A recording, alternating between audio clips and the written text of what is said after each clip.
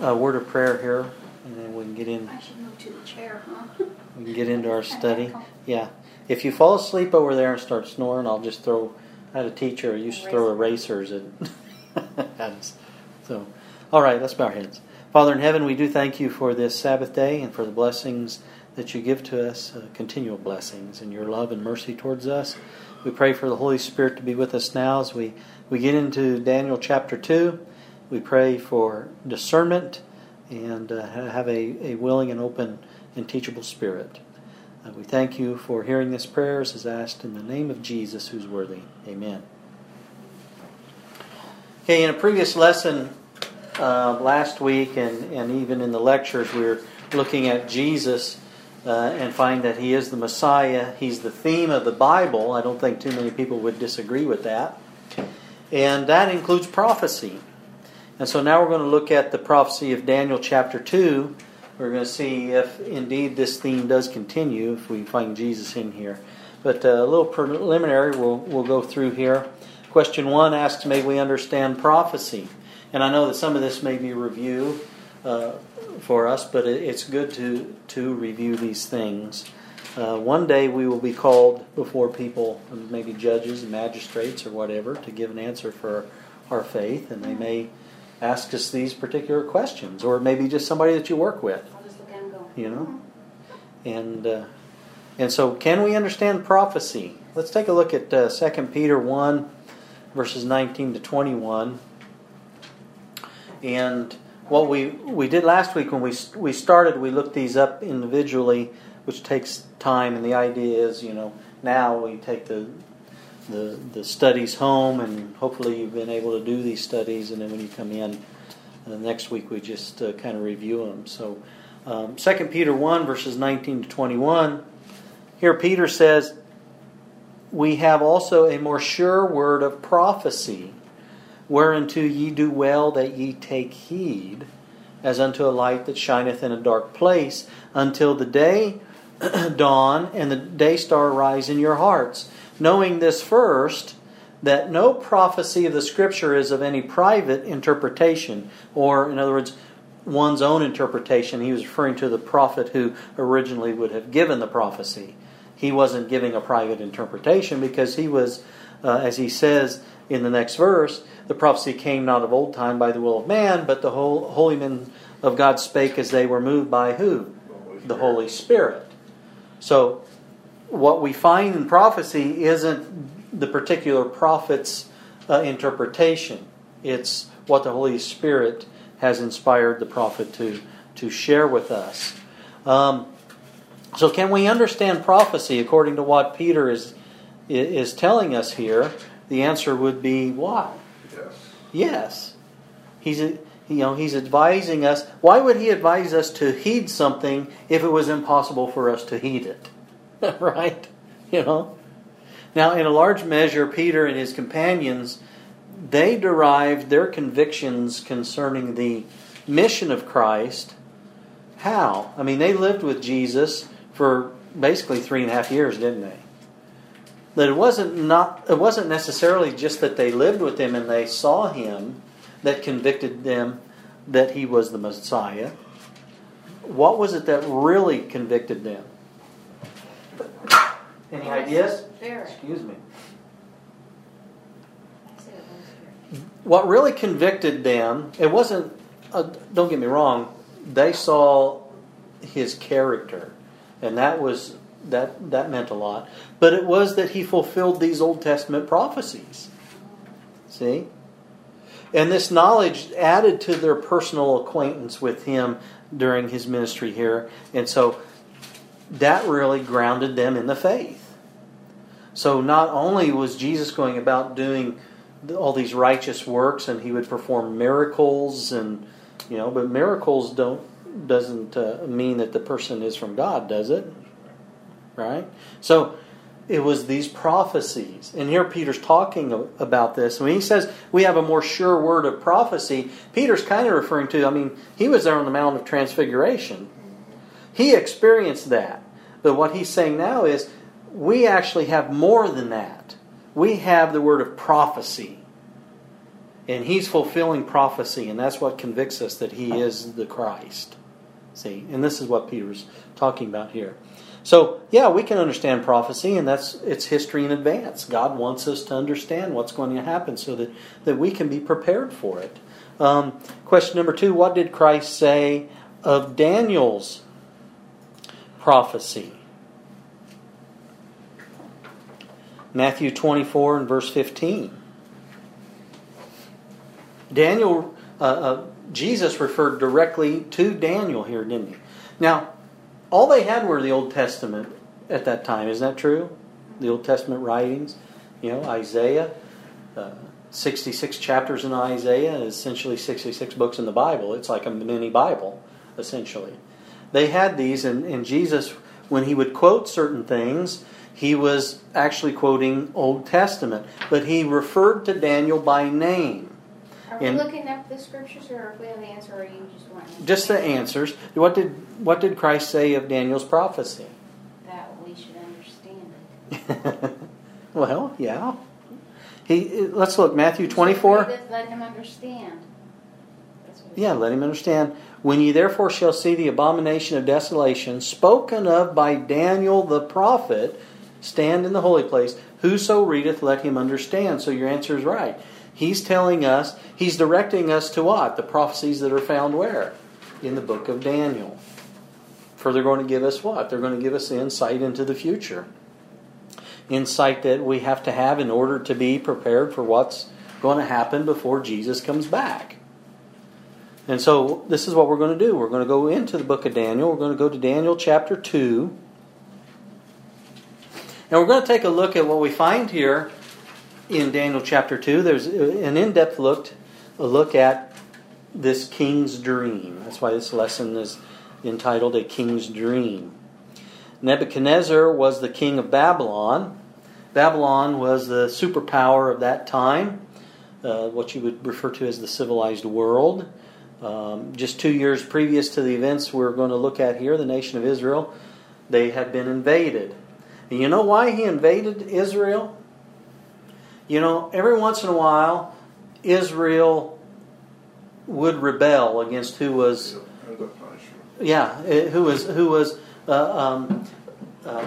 their master, so to speak. And Babylon, under Nebuchadnezzar, they finally got sick of it. And they went in. Actually, he went in it several times. And he, to put it in my terms, he'd spank them and then go back, and they'd behave for a while, and then they'd misbehave, and he'd go back in. And so here they've been invaded, and then this time he was a little bit more stern, and he took captives with him to Babylon. And among those captives, usually what they would do, they would take royalty, because the royalty tended to be the more educated of the populace. And so and plus as a trophy, see, your gods had delivered, this kingdom to you. So they carried Daniel and his 3 friends. They were part of, family royalty there. And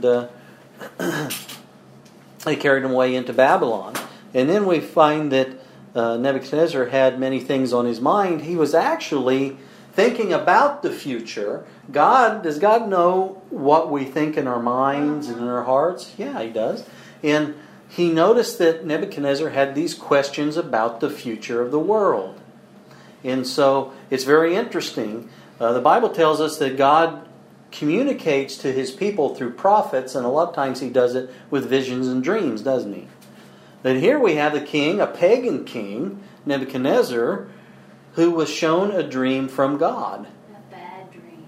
Now it's interesting how this came about. Nebuchadnezzar, his kingdom was powerful. He had everything that you probably would think you would want. But he had a dream one night. And the God of heaven gave him this dream.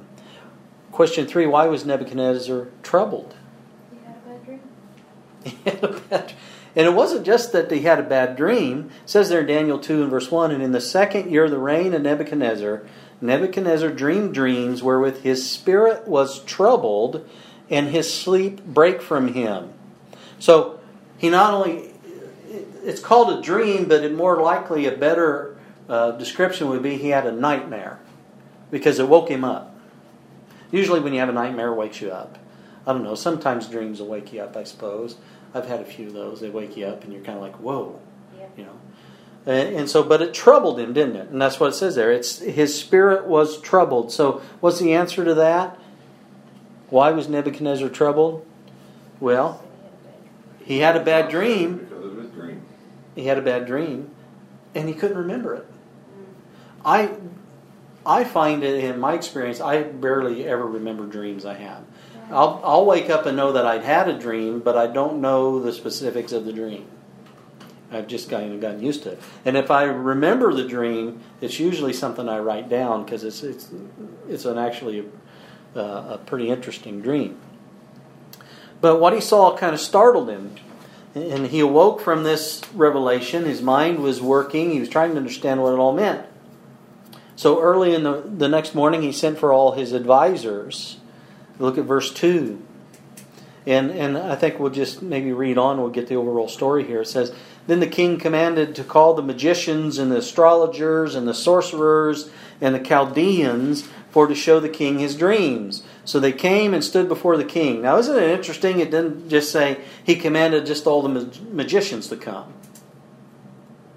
He did call the magicians, but who else? He called the astrologers. And then he called... So the magicians would be those who probably delved into black magic and those kinds of things, the occult. The astrologers, what? They supposedly read the stars, right? And could tell you the future by reading the stars. And sorcerers, they're like witches and wizards and stuff. The Chaldeans is very interesting. The Chaldeans were kind of like the scientists of the age. You know, they would use what they studied around and then make predictions by what they studied around them in nature and science. So he called all of them, didn't he? So I had a dream. I'm impressed. It's incredibly important. I can't remember it. You guys are the ones who supposedly talk to the gods. So these gods are probably trying to tell me something. I want you to tell me what my dream was and what's going on. So here they are. They come before him, and at his command they're silent, and he told them that he had had a dream and he wished to know what it meant. Verse 3, And the king said unto them, I've dreamed a dream. My spirit was troubled to know the dream. Then spake the Chaldeans to the king in Syriac. Now this is very interesting because that language Syriac is a language that was only used by those who were well educated. So I took that, it's kind of like Latin, exactly, Russ. You knew exactly where it was going. It's like if you went into the Catholic Church and the priest didn't want you to know what they were talking about, they'd start speaking in Latin. See? So here, there's an audience. Besides all these magicians and astrologers that are there before Nebuchadnezzar, there's also an audience. Well, these guys don't want the audience to know what they're saying.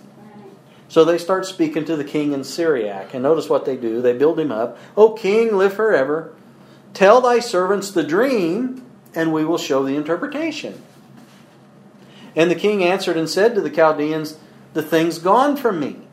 I can't remember it, basically is what he's saying. If you'll not make known unto me the dream with the interpretation thereof, ye shall be cut in pieces, and your houses shall be made a dunghill. But if you show the dream and the interpretation thereof, ye shall receive of me gifts and rewards and great honor. Therefore show me the dream and the interpretation thereof. So here he is, he's a pagan king. They worship all these false gods. And these guys are supposed to be the mouthpieces of the gods. And he's like saying, why can't you tell me what the dream was? I mean, you speak for the gods. Funny, I looked up Chaldean right? in the dictionary. One of the definitions was a wise man's skill in occult learning. Yeah. Okay. Yeah, exactly. Yeah, they were kind of the scientists, sort of, and like I said, nature. They studied nature, and they would. So he has all this group together that represented all their false gods. Essentially, is why they were here. Now, there's a reason why God allowed that. There's a reason why God didn't let Nebuchadnezzar remember his dream, and there's a reason why He didn't call for Daniel to begin with. They called for all the magicians and astrologers let them prove that their gods are the true God, right? Very similar to the Joseph situation. Exactly. Yeah, exactly. So here Nebuchadnezzar is saying, look, do what it is that you do. Tell me the dream and the interpretation, and I'm going to pour out riches on you like I've been doing all the time.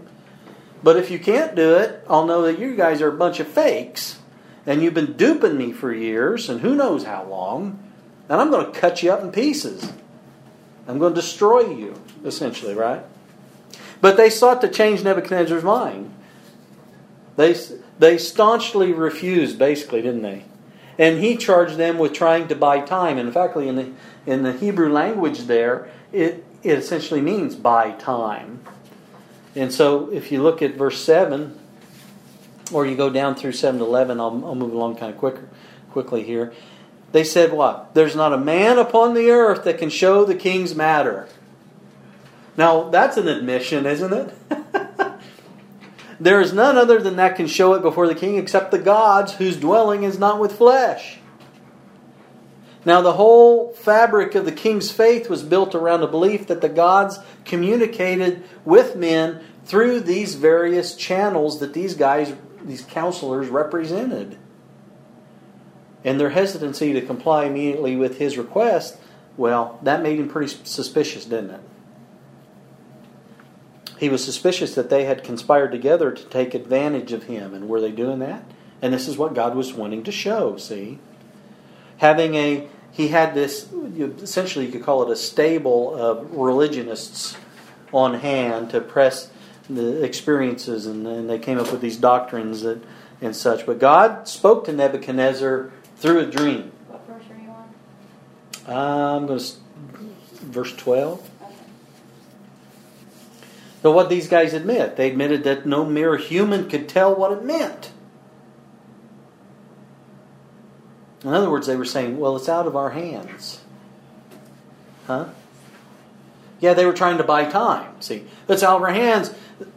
There's no man on earth that can do what the king's asking to be done. Well, that's an admission that they're fakes. They've come right out. They admitted that their own deceptions, that everything they'd given were deceptions, you know. So, what happens? The king gets mad. So, you know, he was angry. He commanded the destruction of all the, quote, wise men of Babylon. Verse 12, for this cause the king was angry and very furious and commanded to destroy all the wise men of Babylon. Let me tell you something. This guy was the king of the civilized world. I would say he was pretty used to getting his way, don't you? I mean, he got his way. And he wasn't getting his way here. And he threw kind of a tantrum, didn't he? And he was very angry, and he said, I want all the wise men in Babylon destroyed. And the decree went forth that the wise men should be slain, and they sought Daniel and his fellows to be slain. And so what we find is that only a source from beyond could give an answer to the dream that was given to him from beyond, right? And so God's the only being that will know the answers of this. And likewise, go to verse 14. Then Daniel answered with counsel and wisdom to Arioch, the captain of the king's guard, which was gone forth to slay the wise men of Babylon. He answered and said to Arioch, the king's captain, why is the decree so hasty from the king? Now, when Daniel and his friends were taken by Babylon and brought in, they were young guys, weren't they? They were basically teenagers. And they'd been put into the school of Babylon to learn Babylon's ways. And you'll notice too that if you go back to Daniel chapter 1 and you read about that Nebuchadnezzar changed their names from Hebrew to Babylonian names. And it's very interesting. If you look at Daniel's name and his three friends' names, they're all Hebrew, and they have something to do with God. God is mentioned by their name. Well, you can't go into a kingdom that worships Baal and worships all these other false pagan gods, yet have a name that points to the God of heaven. So they changed their names See? Belshazzar and these other names, which basically meant, a follower of Baal or, Moon and stars. the sun, moon, and stars, essentially, right? Pointed to them. So here's Daniel, and they've been there about 4 years, I think, and this is right after Nebuchadnezzar essentially had said, hey, they're 10 times wiser than any of the other guys, which is why I said, why didn't he send for Daniel first? Well, essentially God didn't want Daniel to go first. He wanted to show these frauds first. See? So now they come to Daniel, and he's saying, why is the king acting so hasty? Then Arioch made the thing known to Daniel. Then Daniel went in and desired of the king that he would give him time, and that he would show the king the interpretation. So then, Daniel appears, and Nebuchadnezzar, I'm sure, remembers, oh, these guys were so much wiser than the others. Okay, I'll give you some time, And I have really no doubts that that's probably why he gave them more time. He knew, hey, these guys they did test out much wiser. They're younger, they're much wiser. In other words, I brought them from a different land. They haven't been duping me for years like these other guys look like they have. And so then Daniel went to his house and made the thing known to Hananiah, Mishael, and Azariah, his companions, that they would desire mercies of the God of heaven concerning this secret, that Daniel and his fellows should not perish with the rest of the wise men of Babylon. Then was the secret revealed unto Daniel in a night vision. Remember, the Bible says that God is going to come to his prophets in visions and dreams, right? So he comes in a night vision. Then Daniel blessed the God of heaven. That's the first thing Daniel did. He blessed the God of heaven. Daniel answered and said, blessed be the name of God forever and ever, for wisdom and might are his. It's very interesting here, you read this. We don't know Daniel's prayer here, do we? It never mentions his prayer. But it does mention here that God is blessing and thanking God, which is a good lesson for us, isn't it? And he changeth the times, and this is verse 21, and he changeth the times and the seasons. He removeth kings, and setteth up kings. He giveth wisdom unto the wise, and knowledge to them that know understanding. He revealeth the deep and secret things. He knoweth what is in the darkness, and the light dwelleth with him. I thank thee and praise thee, O thou God of my fathers, who hast given me wisdom and might, and hast made known unto me now what we desired of thee. For thou hast now made known unto us the king's matter. Therefore Daniel went in unto Arioch, whom the king had ordained to destroy the wise men of Babylon. He went and said thus unto him, destroy not the wise men of Babylon. Isn't that an interesting thing to say? Yeah, I asked for them to be spared. Yeah, he did, didn't he? And if you go through history, how many times you can find, look up how many, just a good Bible lesson, look up how many times the unrighteous were spared because of a righteous person was there. That'll tell you something about our God. He's a merciful God, isn't he? Lot. Yeah, Lot is one case. Yeah. Abraham, you could go through and you can just see it. Destroy not the wise men of Babylon. Bring me in before the king, and I will show unto the king the interpretation. Then Arioch brought in Daniel before the king in haste, and said thus unto him, I have found a man of the captives of Judah. Isn't that something? That will make known unto the king the interpretation. Now, do you think Nebuchadnezzar really believed? Yeah. What a rat. He just said, save their lives, and then he's turning around. Well, Arioch was the soldier that was in charge of killing all of them. I found a man. Like he'd been searching out for a man to get the king's dream straightened down. I think Nebuchadnezzar knew better. And look, notice what the king does. He answered and said to Daniel, whose name was Belteshazzar, art thou able to make known unto me the dream which I have seen and the interpretation thereof? Boy, he didn't mince words at all. He went right to it, didn't he? Are you able to do it? I gave you time. Are you going to be able to do it? And Daniel answered in the presence of the king and said, the secret which the king hath demanded, cannot the wise men, the astrologers, the magicians, and soothsayers show unto the king? So Daniel's answer to Nebuchadnezzar, Nebuchadnezzar jumps on him. Are you able to do it? And Daniel's kind of like when sometimes your kids do to you. He says, "Oh, well, hey, your wise guys couldn't do it, could they?" Kind of a little banter there, Right? Let's go to question 4. Who gave this dream to the king? It's the very next verse, Daniel 2, verse 28. So Daniel's answering him, and he says, "But there is a God in heaven that revealeth secrets, and maketh known to the king Nebuchadnezzar what shall be in the latter days. Thy dream and the visions of thy head upon thy bed are these." So who did Daniel tell Nebuchadnezzar gave him the dream? God of heaven. The God of heaven. He said, wasn't these pagan false gods, these wise men have been telling you about all the time? It's the God that's in heaven gave you this dream. What was the dream to reveal? Look at verse 29. "As for thee, O king, thy thoughts came into thy mind upon thy bed, what should come to pass hereafter? And he that revealeth secrets maketh known to thee what shall come to pass." Future. So what? Yeah. The dream was to reveal the future world. I mean, that's what Nebuchadnezzar was questioning. He was thinking about the future, and that's why it prompted God. God was reading his heart, his mind. It prompted God to show him, to answer his questions. It was an attempt by God to draw Nebuchadnezzar to God, the true God. And so, it should be comforting to us to know that God looks at our hearts and He's always trying to draw us to Him. And He's dealing with us is just as important as He's dealing with this king of the entire world, you see. So after making it clear to the king that the purpose of the God in heaven and giving him the dream was to reveal what? What was in the latter days.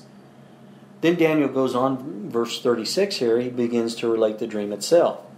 "This is the dream, and we will tell the interpretation thereof before the king."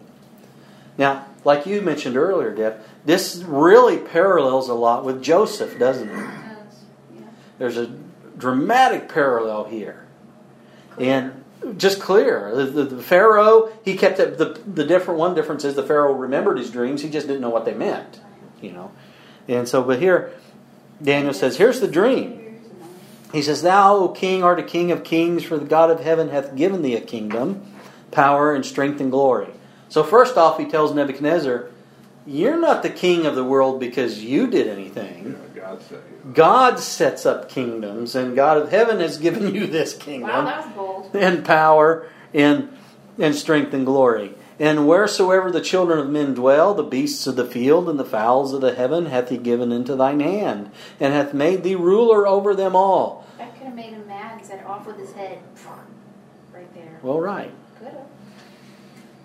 But he had already relayed, here's this statue you had and all these things. And so now he's interpreting the dream. He says, you are the head of gold. You're the head of gold of that statue, that idol that you saw, that giant image. Right. "And after thee shall arise another kingdom." Well, that's got to be another kind of smackdown to Nebuchadnezzar, because he was wanting his kingdom to last for eternity, see? So he says, no, after thee, which means, Nebuchadnezzar, your kingdom's going to come to an end. "Shall rise another kingdom inferior to thee, and another third kingdom of brass, which shall bear rule over all the earth. And the fourth kingdom shall be strong as iron, for as much as iron breaketh in pieces and subdueth all things. And as iron that breaketh all these, shall it break in pieces and bruise. And whereas thou sawest the feet and toes, part of potter's clay, and part of iron, the kingdom shall be divided, but there shall be in it of the strength of the iron, for as much as thou sawest the iron mixed with miry clay. And as the toes of the feet were part of iron and part of clay, so the kingdom shall be partly strong and partly broken. And whereas thou sawest iron mixed with miry clay, they shall mingle themselves with the seed of men, but they shall not cleave one to another, even as iron is not mixed with clay. And in the days of these kings shall the God of heaven set up." And that's important for us to put back our mind. In the days of these kings shall the God of heaven set up a kingdom, which shall never be destroyed, and the kingdom shall not be left to other people, but it shall break in pieces and consume all these kingdoms, and it shall stand forever. What'd you do with the note paper? Oh, I didn't bring them. Oh, I needed it. I wanted it. I had my list, and I forgot to bring them downstairs. Okay. "For as much as thou sawest," verse 45, "for as much as thou sawest that the stone was cut out of the mountain without hands, and that it brake in pieces the iron and the brass, the clay, the silver, and the gold, the great God hath made known to the king what shall come to pass hereafter, and the dream is certain, and the interpretation thereof sure. Nebuchadnezzar, he was what? He was a worshiper of the gods of the Chaldeans, right? And he was an idolater. So God wanted to bring him something that was going to grab his attention. So he brought him a dream, and here in this dream was an image. It was something that would grab his attention. And so we find that there were earthly kingdoms that were represented by this image. And below the head of gold was a body composed of inferior metals descending in value until they reached, of course, the feet and toes, where you have the iron and clay mixed. The whole image was then dashed to pieces, made like empty chaff. It was finally blown away, no place to be found. And in the place of these kingdoms, what Daniel say? The kingdom of God shall be set up, and it'll reign for eternity. So number 6, whom did the head of gold represent? Daniel 2, 37 and 38. He said, "Thou art this head of gold." It was the literal kingdom of Babylon, wasn't it? In an abundance of gold, it's interesting, you find some of these archaeological, you look at some of these archaeological discoveries, and they discovered a treasure room really not too long ago, just a few years ago, and it was traced back to the Babylonian period. And it was filled with, in fact, they found it completely by accident. They were digging for something else, and actually this hole opened up and dropped in, and here's this room. And it was filled with gold. Golden images, everything was gold. Herodotus describes in lavish terms how gold sparkled in the sacred temples of the city. The image of the god, the throne on which he sat, and the table and the altar were all made of gold. The prophet Jeremiah compares Babylon to a golden cup. That's Jeremiah 51 verse 7. The historian Pliny, he describes the robes of the priests as interlaced with gold. Everything in Babylon was based upon gold. Its city was a wonder of the world. The way it was laid out, Nebuchadnezzar was no idiot. He was a very intelligent man. And he was an engineer.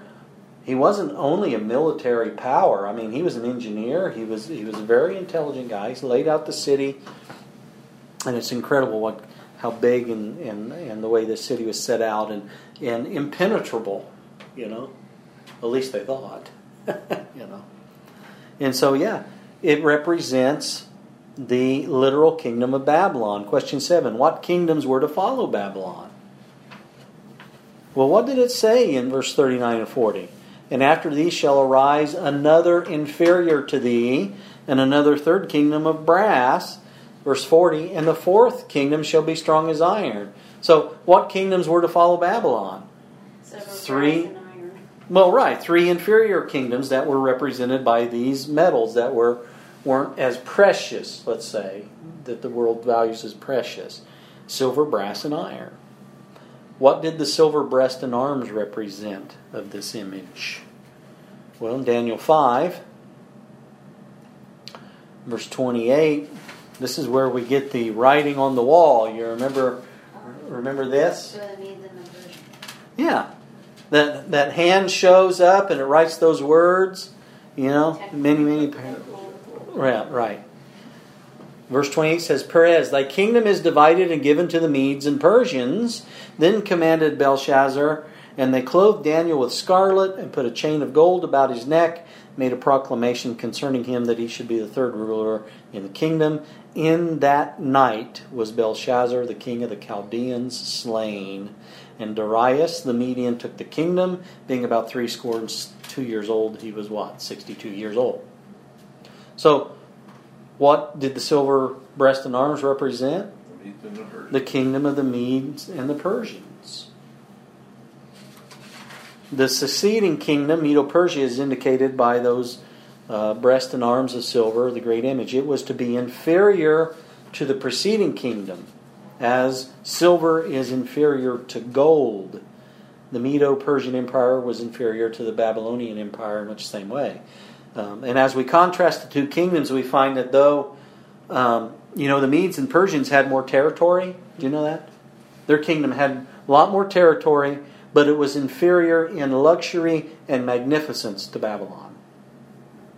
In fact, the Median and Persian conquerors adopted the culture of Babylon, their civilization. They adopted that for their own because they weren't as developed, In fact, they conquered through stratagem.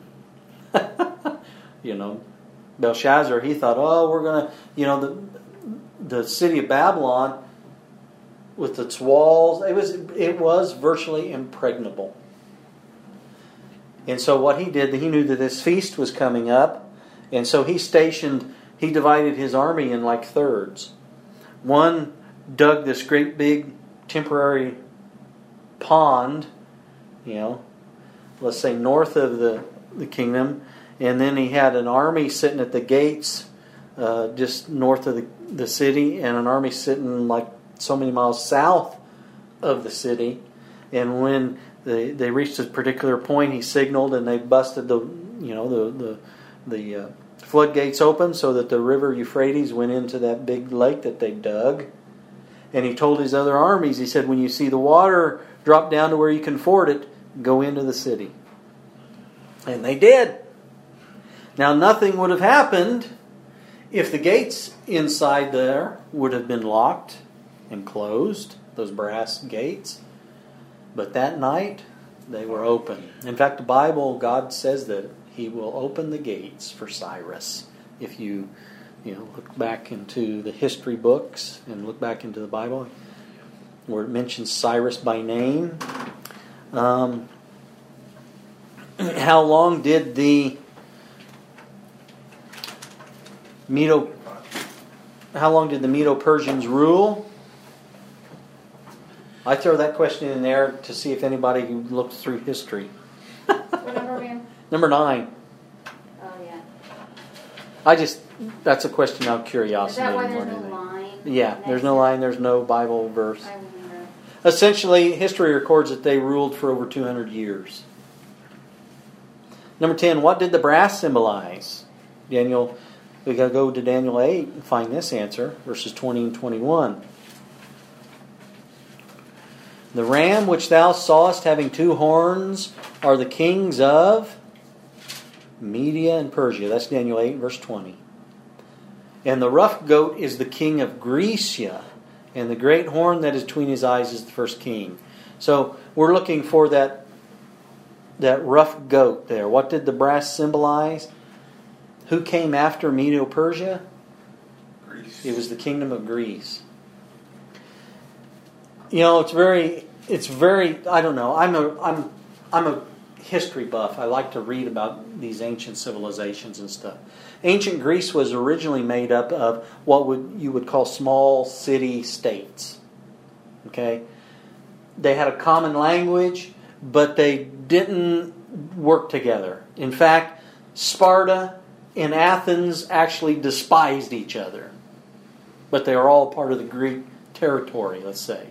It would be kind of like West Lafayette not liking Lafayette, only they weren't so close. They were separated, Sparta and Athens. But they did come together as Darius, who wanted to destroy them, due in part to a part they played in the Ionian, it's called the Ionian Revolt.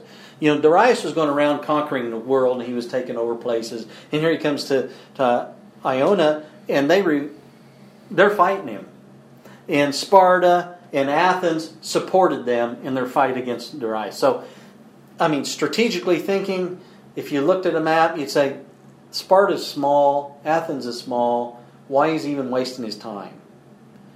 Well, he was ticked off. How dare they help this little Icona come against me? So that's the whole reason why he went in there.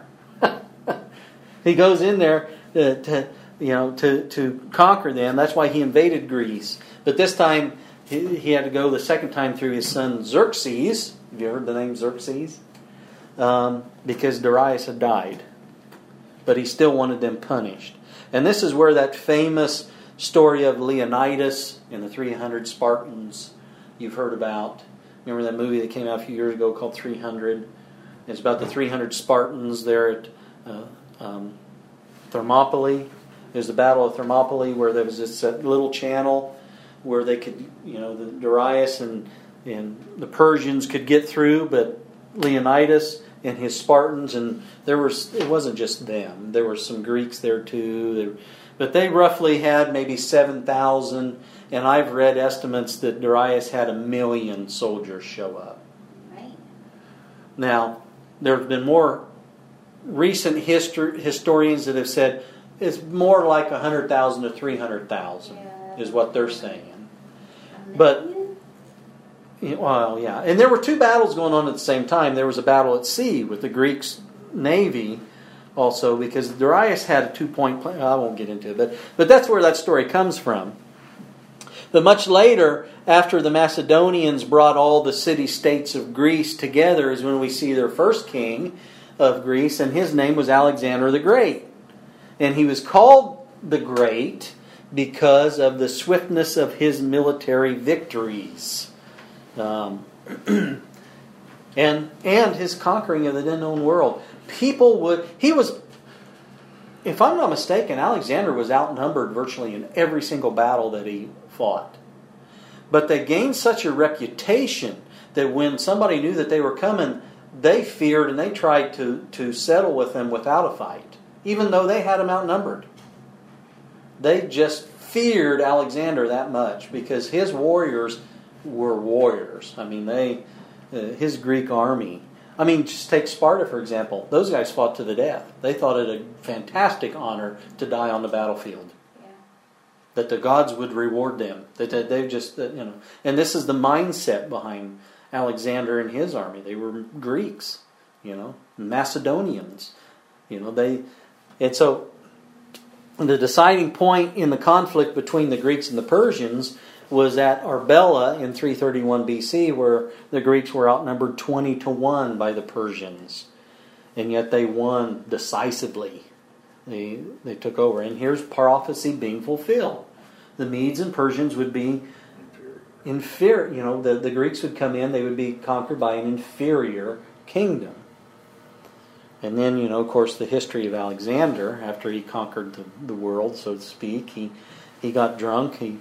They said that he drank the full Herculean cup. It basically was 6 quarts of liquor. This is the mythology of it, Hurt his friends. And, oh yeah. I wouldn't want to These guys were wicked, man. I'm telling you, they're wicked. Xerxes was, just murder. If you want murder mysteries, they're not so much mysteries, but you get into these guys. You got to be looking over your shoulder the whole time, But he died. Alexander the Great died, young age, 32 years old. You believe it? He's 28 to 30. He conquers the world. And he dies at 32. Drunk. Gets a fever because of alcohol poisoning, essentially, is what it was. It's really amazing. Then his empire was divided between his 4 generals, Ptolemy, Cassander, Lysimachus, and Seleucus. And that's explained you get into Daniel 8 a bit, and you get into Daniel 11, actually. And you start to see where those lines go out in prophecy. Question 11. What empire followed Greece? Daniel said in Daniel 2 verse 40, he said, the 4th kingdom shall be strong as iron. Right? Daniel 8 verse 23, in the latter time of their kingdom, when the transgressors are come to the full, a king of fierce countenance and understanding dark sentences shall stand up, and his power shall be mighty, but not by his own power. That's interesting, isn't it, Russ? Because he's going to be religious. He's going to have the state do his dirty work for him. And he shall destroy wonderfully, and shall prosper in practice, shall destroy the mighty and the holy people. And through his policy also he shall cause craft to prosper in his hand. And he shall magnify himself in his heart, and by peace shall destroy many. Oh, that's incredible too. That's what the way Rome actually came to power. He shall stand up against the prince of princes. Who's that speaking of? Jesus. So what kingdom was around when Jesus was here? If you look at Luke 2, it says, and it came to pass in those days, Luke 2 verse 1, that there went out a decree from Caesar Augustus that all the world should be taxed. Who was it? It was Rome. They followed Greece, right? The kingdom of Rome. The historian Gibbon says, the arms of the republic, sometimes vanquished in battle, always victorious in war, advanced with rapid steps to the Euphrates, the Danube, the Rhine, and the ocean, and the images of the gold or silver or brass that might serve to represent the nations and their kings were successively broken by the iron monarchy of Rome. Isn't it amazing how in its description is in those particular times in history, that was like the prevalent metal?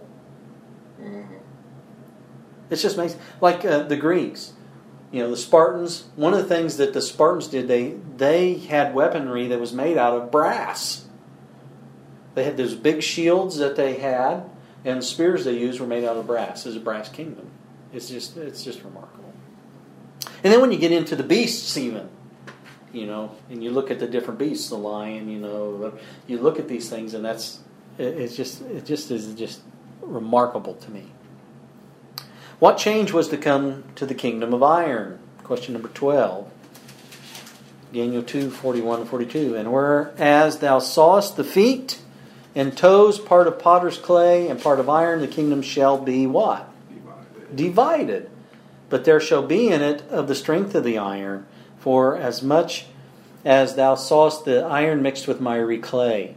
And as the toes of the feet were part of iron and part of clay, so the kingdom shall be partly strong, partly broken. So what was the change that was going to come to this kingdom of iron, or Rome? The answer is it's going to be divided into parts. Some strong, some not.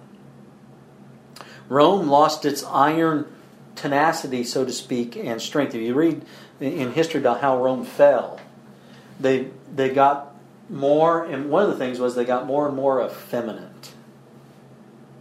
They just didn't have the stomach to fight anymore. They became soft. And that's what these tribes then raised up. Because see, if you understand how Rome came to power, and we read there earlier where it says that they conquered many through peace, they would go into these city-states, like Greece had been, and they'd go in and they'd promise to be their ally and defend them against attacks from so-and-so, but then they never backed it up. And when that particular country would fall, then they would swoop in and they'd take over. So they grew and grew and grew, and essentially Rome was made up of different tribes that paid homage to Rome. Well, as they become weaker and weaker, then they got divided because those tribes said, hey, we can take them now. Their army became weaker and weaker and more sparse as they tried to conquer more and more. And then, you know, so these barbarian kingdoms, they took over. Then Rome became divided. I find it interesting. It says these barbarian kingdoms differed greatly in military prowess, as Gibbon states when he refers to, quote, the powerful monarchies of the Franks and the Visigoths, that's France and Spain, and the dependent kingdoms of the Sueves and the Burgundians, which is Portugal and Switzerland. Well, when you think of military powers, let me tell you something. You never think of Portugal and you never think of the Swiss, do you? Switzerland is, to this day, is, quote, neutral. Right? But the Franks, at one time, the French, in fact, before Hitler invaded France in World War II, France had this persona by the world as being the greatest army in the world. Did you know that? Hitler shattered that when he invaded. But they thought France had the greatest army in the world at that time. And that comes from, you can trace it clear back to these tribes. Clear back then, the Franks, they were very powerful militarily. And so was Spain. Spain was conquering the world, weren't they? With their navy and everything. They were considered powerful. But when you think of Portugal and Switzerland, they ain't, you know. And that's what they were saying. It's going to be divided. Some would be strong, some would not be strong. The 10 toes of the image denote 10 parts into which the Roman Empire was divided. This division was accomplished between 351 AD and 476 by varying barbarian tribes. And what did they do? They took over the territory of Western Rome. You guys help me out here. The tribe name, the old name was, and what's the nation of today? The Alemanni. Who's that? Germany. So you got Germany. They tried to take over the world, didn't they? The Franks. Well, that's France. Burgundians. Switzerland. Yeah. The Swiss. Suevi. Portugal. Portugal. Man, Russ, you're so smart. Anglo-Saxon. England. I'm on it. England. Would we say Britain? Says Says The British Empire. England. Yeah, the British. Says England. That's the country, but the British Empire is Yes, it would be British. Visigoths. Spain. the Spaniards. To Spain. My brain froze there for a minute. Lombards. Italy. Yeah. Italy. And then Italy. But something happened there, and then They went away. They ran away. we're out of here. And so we see, this is what they're known as today, but this is what they were back then, those tribes. How would these kings try to strengthen themselves? Daniel 2, verse 43. These kings are, how are we going to...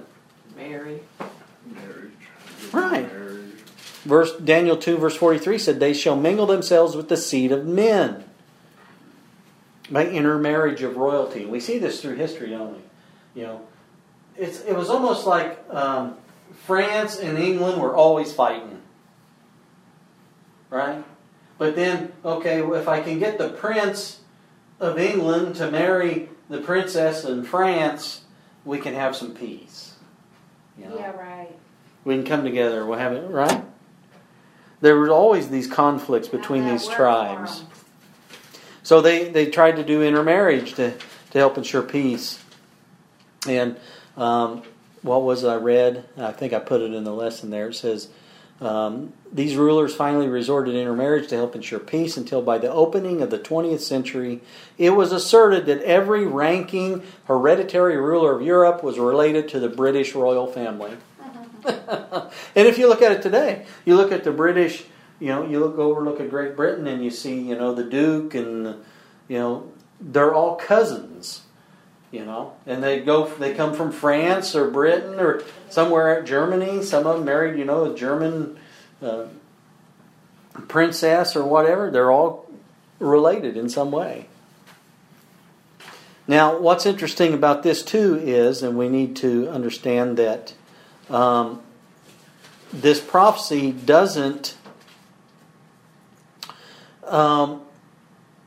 specifically say that there could not be a temporary union of some of these elements through the force of arms or politics. It does declare that the constituent nations, these nations, they won't cleave one to another. That's what God said. So we look at like the European Union, they're still nations even though they've come together. It's not, okay, we're all going to come together and now we're going to be known as, the European Union. We're just one country. You see what I'm saying? They all are nationalists.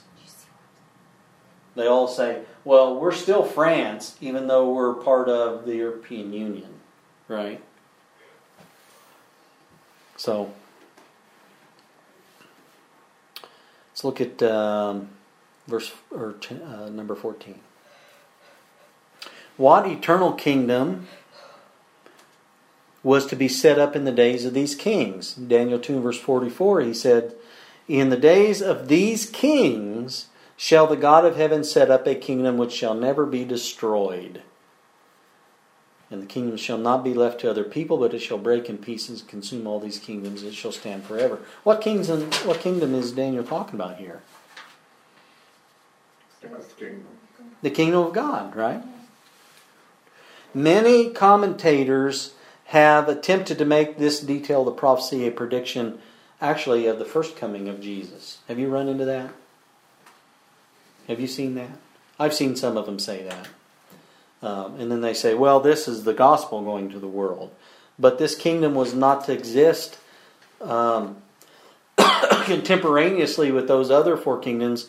It was to succeed the iron and clay phase, wasn't it? Because it came after that, right? And so that didn't happen when Christ first came here on earth. He was here during the time of Rome, not the division of Rome. So, because it was still in the future at that time, wasn't it? And he clearly stated to his disciples, Jesus did at the Last Supper, about that. It is to be set up when Christ comes at the last day to judge the living and the dead. You can look up 2 Timothy on that, Matthew 25. I mean, we can see that. So this represents, this is God's kingdom. It's the one that comes in here. What verse, or number 15, what represented this eternal kingdom in the dream? The rock. It was the stone, wasn't it? Daniel 2, verse 45. For as much as thou sawest that the stone was cut out of the mountain without hands, and that it brake in pieces the iron, the brass, the clay, the silver, and the gold, the great God hath made known to the king what shall come to pass hereafter. The dream is certain, and the interpretation thereof is sure. So what's the answer? It was the stone. But what was something interesting about the stone? Without Cut hands. without It was hands. cut without hands. What does that mean? It means God did it. Well, yeah, it means It wasn't created. it's of superhuman origin. Put it that way. Yeah, it wasn't created. It wasn't founded by men. Man-made, yeah. It was God. It's from God. Some people miss that. I'm like, wow, that seems obvious. Not man-made. Why would he mention without hands? It's not man-made kingdom. So, no military conquest by men, no, subtle conquest through stratagem, the beast coming in and being a church state. None of that. It comes from God. Number 16, what must take place before Christ's kingdom is established? Matthew 24 and verse 14. And this gospel of the kingdom shall be preached in all the world for a witness unto all nations, and then shall the end come. So the gospel's got to be taken to the whole world before the end comes, right? Mm-hmm. The book of Daniel teaches us that not just any authority will do in spiritual matters. Not just any religion will do. And not just any style of prophetic interpretation will do. Because God what? God plans the days. He plans the years. He has a purposed agenda. He has an unfailing goal. He'll end all sin for all eternity, but in a manner that preserves the freedom of the beings that He has made. And that's what I like about Him. God is treading through history step by step. Step by step, truth is on the march. A day of accounting is coming in which we'll see the return of our King. Jesus, the Rock of Ages, is returning to this earth where every eye shall see Him. So can you see the importance of knowing and understanding prophecy? And this is, what's really interesting, another tidbit about Daniel 2 that's very interesting to me. Daniel gives the king the dream and he gives the interpretation. And the interpretation of the dream is from his time, right? The kingdom of Babylon, from his time to the very end of the world, and he does it in a paragraph about this big. Yeah. It's remarkable. So what we've gotten is, he's revealed from that time to the end of time for us, he's given us the giant picture. And now as we go and get into Daniel 7 next week, which is what we'll do. We'll get into Daniel 7 and we'll start to see the big picture. We'll start to see more and more pieces of the puzzle added to it so that it expands and gives us more definition of the big picture. Because God does not want us to be deceived when it comes to prophecy. He doesn't want us to be deceived in any way as far as that goes. But He doesn't want us to be deceived. He wants us to be prepared for what's coming, and He wants us to prepare others. God came to a pagan king by a dream because He wanted to save Nebuchadnezzar. Do you believe that He wanted Nebuchadnezzar to be in the kingdom of God? He wants everybody. He does. He wants everybody. So He gives His people prophecy so that we may know the future, because God said, you'll know I am God because I told you before, and then it came to pass. When His people go out, like we're doing here, and we study Daniel, and we're showing God told us before it's come to pass, they'll have faith that you follow the true God. And I want to know about the true God. And on a personal note, that's what brought me into the faith, was prophecy. In fact, it was this Daniel chapter 2, which means a lot to me in that respect. My brother told me Alexander the Great was in the Bible, and I couldn't believe him. I said, you're kidding me, because I knew about Alexander the Great, and I'd read up on him in the Greek history. And then he said, well, not by name, but I'll show you. And he went through and he showed me that Cyrus is mentioned by name in the Bible, and I was stunned. And that led me to seek the true God. So I praise the Lord that He's given us prophecy and the Spirit to understand it.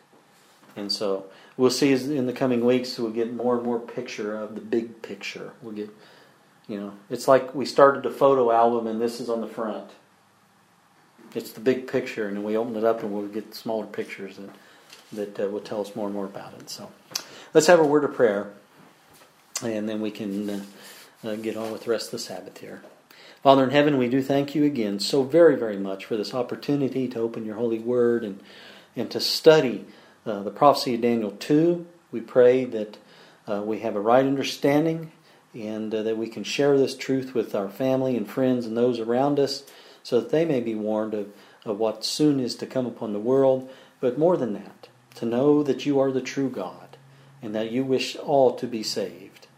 We thank you so much for being with us and guiding us through this particular study, and for being with us on this holy Sabbath day. We pray that you will continue to bless us, not only throughout this day, but in the coming week ahead. May we be a good witness to those around us, and witness to at least one person, Father, of the love of Jesus. We thank you so much for hearing this prayer. In the name of Jesus we pray. Amen.